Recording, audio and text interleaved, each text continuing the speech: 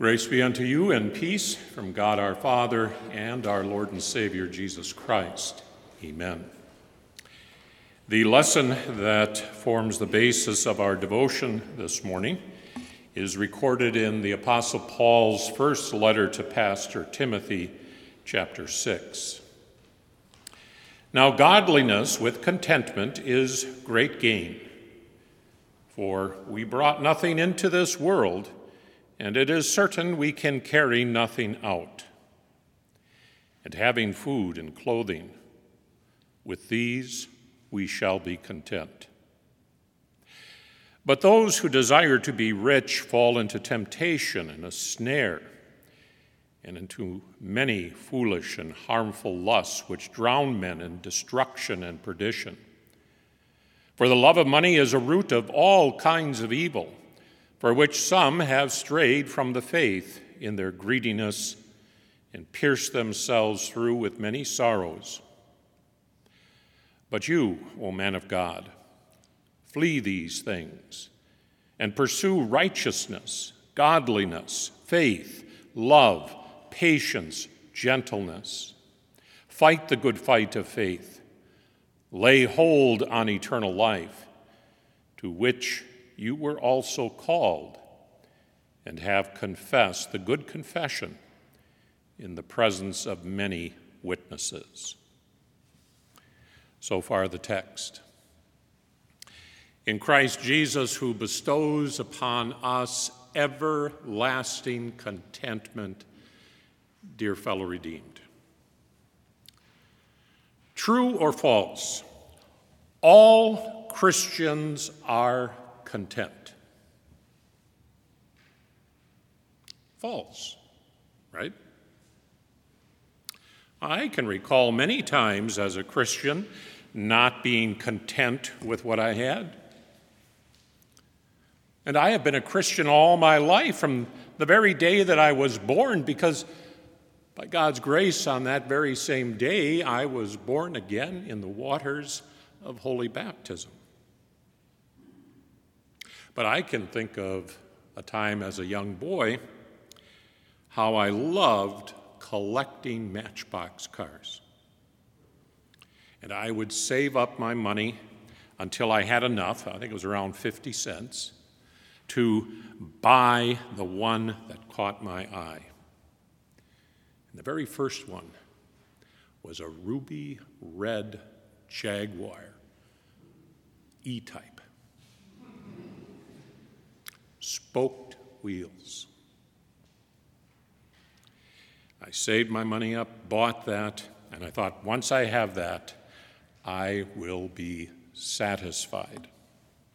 But of course, looking at the rack, I saw some others. So then I started thinking, boy, I gotta have that next one.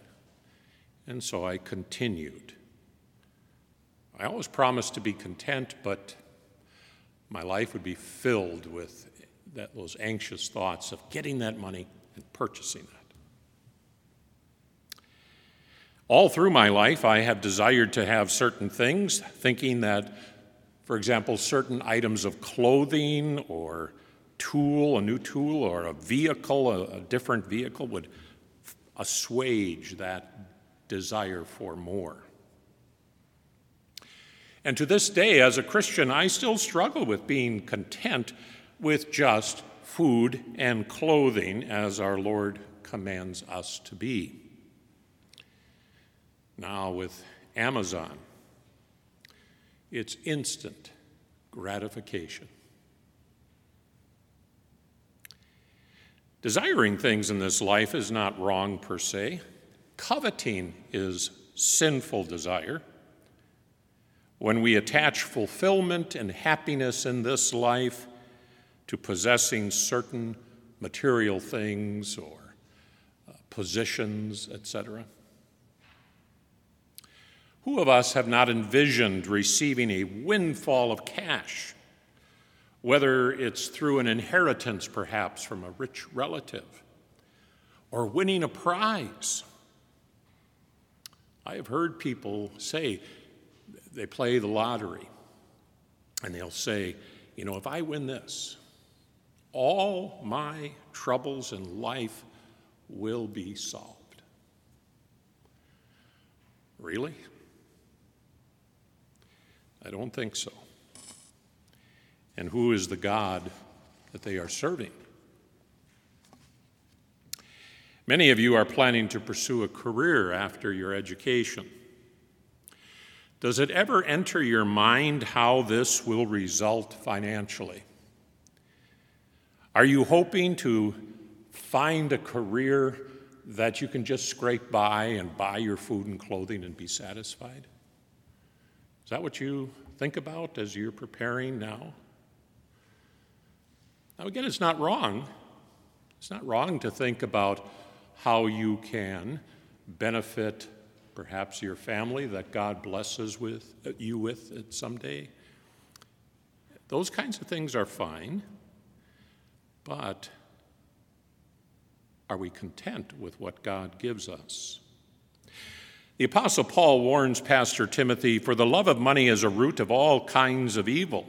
It is through this craving that some have wandered away from the faith and pierced themselves with many pangs or sorrows."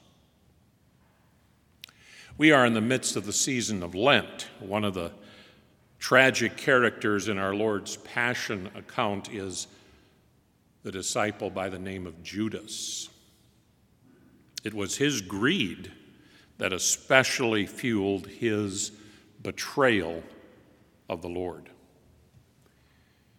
And look at how this plunged him into ruin and destruction. Paul wrote to Pastor Timothy, "Pursue righteousness, godliness, faith, love, steadfastness, gentleness. Fight the good fight of faith. Lay hold of eternal life." This pursuit, fight, and laying hold of, however, is not some sort of system that you and I put together, changing our life. And only if we follow this, maybe we could find those three things, the pursuit, the fight, the laying hold of, maybe we could find words that all start with the same consonant. That's how oftentimes Christians are led to think. I could put my life in order tomorrow if I follow this. There are many books out there that tell you how to do it. No, we have no power to effect such change in ourselves. Not at all.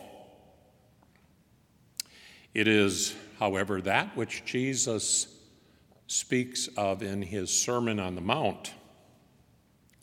He said, "Seek first the kingdom of God and his righteousness, and all these things that we need for our body and life will be supplied." Consider this. Jesus brought nothing into the world. Mary wrapped him in swaddling clothes. Then go to the other end. He took nothing out of this world. His clothing was all stripped from him, taken from him. Everything he had was gone as he was nailed upon the cross. Jesus remained perfectly content in this life from beginning to end. Remember how he even said, the Son of Man has nowhere to lay his head. Not that he was homeless. He had places where he could go, friends who welcomed him in. But he didn't own a house. He was content. In the kingdom of Christ, you see, you are forgiven for all your many sins of covetous discontentment by his blood shed for those sins. And then you are given his pure righteousness. Jesus' perfect obedience of always being content in this life is credited to you through faith in him. Having food and clothing, we are content. That's what we learn as Christians. And Jesus invites us to his table for the food of his holy body and blood. And he clothes you with the garment of his absolute righteousness. So now, knowing and trusting this, as you struggle in daily repentance over your sins of covetous discontentment, I ask you again, true or false? All Christians are content.